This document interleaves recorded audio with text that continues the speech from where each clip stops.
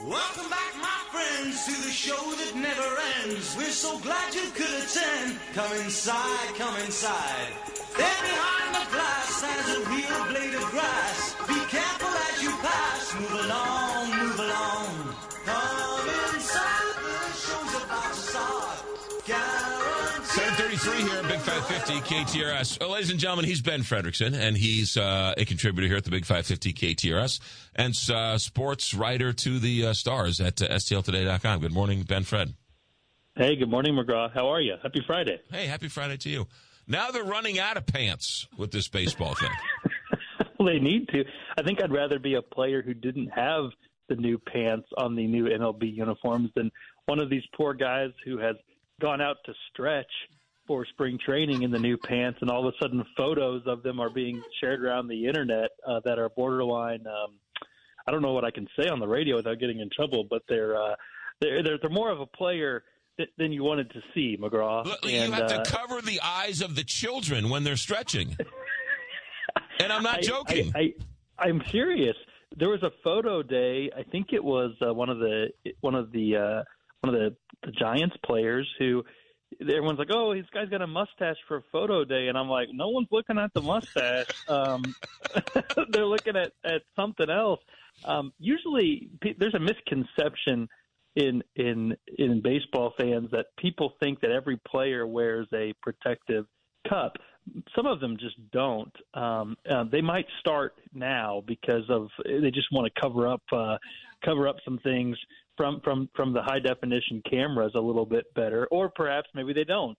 Maybe it depends on the player. This has got to get fixed. Look, we can make fun of the uniforms and the lettering on the back. It's too small. It's harder to read. It looks cheap. It looks tacky. I don't think players are going to be okay with see-through pants. Especially when it starts raining. Baseball games are played in rain. It's going to be like the pants equivalent of a wet T-shirt contest going on out there. Well, how about the thinness of the fabric? Yes. So every time they slide or dive, it's going to rip. So yeah, they can see their slide. Like these guys, they don't wear the old. Most of them don't wear the old. This is like way more discussion of professional athletes' undergarments than anybody wants. Ever, but we're going there. Most of these guys don't wear like the traditional jock strap setup anymore. They got like sliding shorts, compression shorts, right? But you can see them through the pants. I mean, literally, it's distracting. It doesn't look good. It looks cheap. It looks tacky. They're going to have to fix this. Nike is in charge of this, but they are processing these uniforms through a company called Fanatics, which people have strong opinions about, but really it's the league. I mean, the league has to say, okay, this will work or this doesn't work. One of the Cleveland photos that came out had players talking to each other, and people noticed that the armbands on the uniform tops were different for each player. Like some of them had like a border, others didn't. It just kind of looks like the projects that were being thrown together in my 8th grade back class where we were trying to like sew together pillows and mine had stuffing falling out of it. I mean, this is supposed to be a major league operation, and it's becoming. It was a big story the last time we talked about it. It's becoming a bigger one now because all these photos are coming out, and players are upset. They're complaining to the players union. They're complaining to Nike. I think they're going to have to do some sort of a rerun on these uniforms. Players are upset. The fans are more upset than anybody. I don't want to see my heroes in something my Emerson wears. I mean, come on, man. She's wearing a more official Cardinal jersey from Hats and Stuff than Jordan Walker's wearing. Absolutely, yeah. The Cardinals players who are upset, Miles Michaelis should call Andy at Hats and Stuff, and he could probably get one of last year's uniforms that looks better. Look, only baseball, man, could do this. I hate to beat up on baseball. I feel like it's a crutch sometimes, but you just don't see this happening in other leagues. You wouldn't see the NBA roll out see-through uniforms and then pretend like it's okay.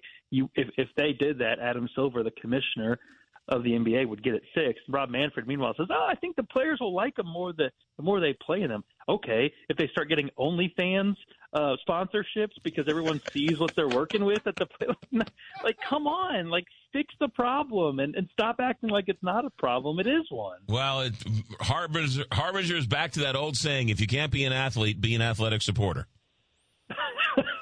No doubt. Or show it to your world. This is the best news for undergarments and baseball companies since they were invented. I mean, they're going to have logos and sponsors and brands all over the place. You used to have to pay good money to have that kind of product placement, but, now, speaking but of, not anymore. Speaking of patches, have you seen the Kansas City Royals uniform with the Quick Trip patch on the side? Yeah, brutal. And it's bright red on a white uniform with blue lettering.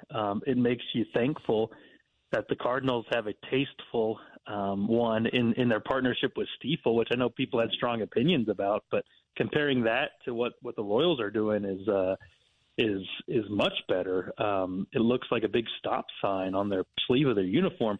It's about as bad. I think the Braves have, I think it's Quickcrete, that company what has the concrete that comes in a powder in a bag and you just pour the water in and it can make something to put your mailbox anchor in or whatever.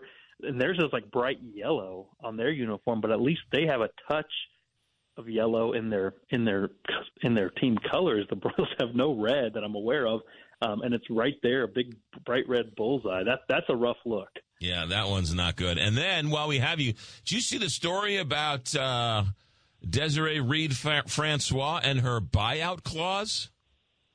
I did, and I guess what's going on here is there was a big deal made of her contract, her official contract at Arizona being less than what she was making at Mizzou, and that was one of the multiple reasons people could tell that this was she was trying to get out a Judge type of job. She was fed up with what was going on at Mizzou with some of the limitations placed on her, some of the oversight by the curators.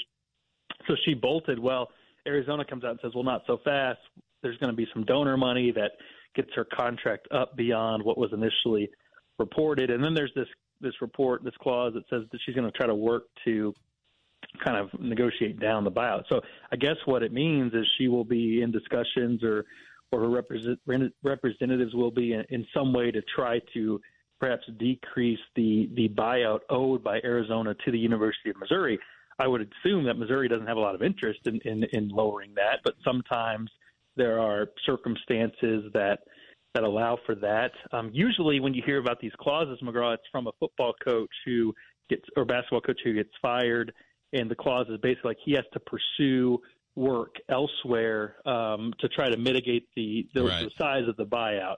Now, what that usually means is the guy takes 2 years and goes and becomes an analyst somewhere and gets paid like $70,000 a year, which is small money for those guys, and then they get paid the rest by their buyout. Right. This is a little bit different. I think it basically just suggests that there's going to be a conversation between Mizzou and Arizona as if Mizzou would take a little less. Well, it also sounded like she was sort of on the hook to find her own donor to pay off her cancellation fee. Well, I think so. What's going on in Arizona, for folks who don't know, they're like in $200 million deficit as a university. The athletic department wants to be good. It's got a proud, strong basketball team. Their football team is not been as competitive, but they're entering the Big 12 where they want to compete. So I think what you're seeing at Arizona are sports-loving donors are trying to say, look, the university's money problem doesn't always have to be a sports athletic department problem, and that's the state of college athletics these days. So I think in some ways the donors who stepped up were able to come up with enough money to get her, and maybe they're hoping that someone else steps up to help mitigate the buyout. So the university, the athletic department isn't on the hook as much as the donors are. You know, I love Nebraska. Love them to death. Wouldn't give them $1 million. I don't care how much money I had. Wouldn't give them $1 million. Somebody just cut a check to Mizzou for $60 million. I know. I love them. If you got that much, then I guess you're free to do with it what you want. But, how much money do you have to give Mizzou $62 million of it?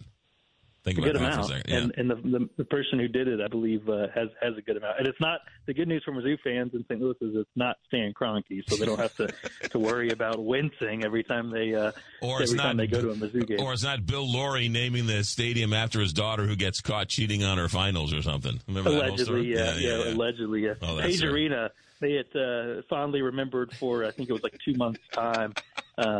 But that's a deep cut Mizzou throwback for the folks who've been following Mizzou chaos for a long, long time. I had a friend, and this is not a humble brag. It's more of a statement about Mizzou. I had a friend text me and said, "Hey, I really liked your column on the AD fiasco at Mizzou." I said, "Well, when you've been covering Mizzou's chaos since you were in college, it's kind of right in my wheelhouse. It's kind of I kind of wrote that one in my sleep." It's institutional memory right there. All right, That's Ben right. Fred, who's your sponsor? Well, I want to tell you, McGraw, about Sunday Best Chicken because St. Louis City SC's season is starting up, and they've got a new thing, and they're really excited about it. They've got a kiosk at City Park. So if you're down there at a game, if you're hungry, if you didn't get a chance to go to Sunday Best brick and mortar at 4101 Laclede before the game, which you should, check them out at the stadium. They're right outside of Section 203 to the southeast corner of the stadium. They've got their signature chicken sandwiches, the regular and the spicy there for sale at the stadium, so you can grab a sandwich and enjoy the game. Ben Fred, we'll read you at stltoday.com. Stay tuned. Sounds good, man. Thanks. 745, Big 550, KTRS.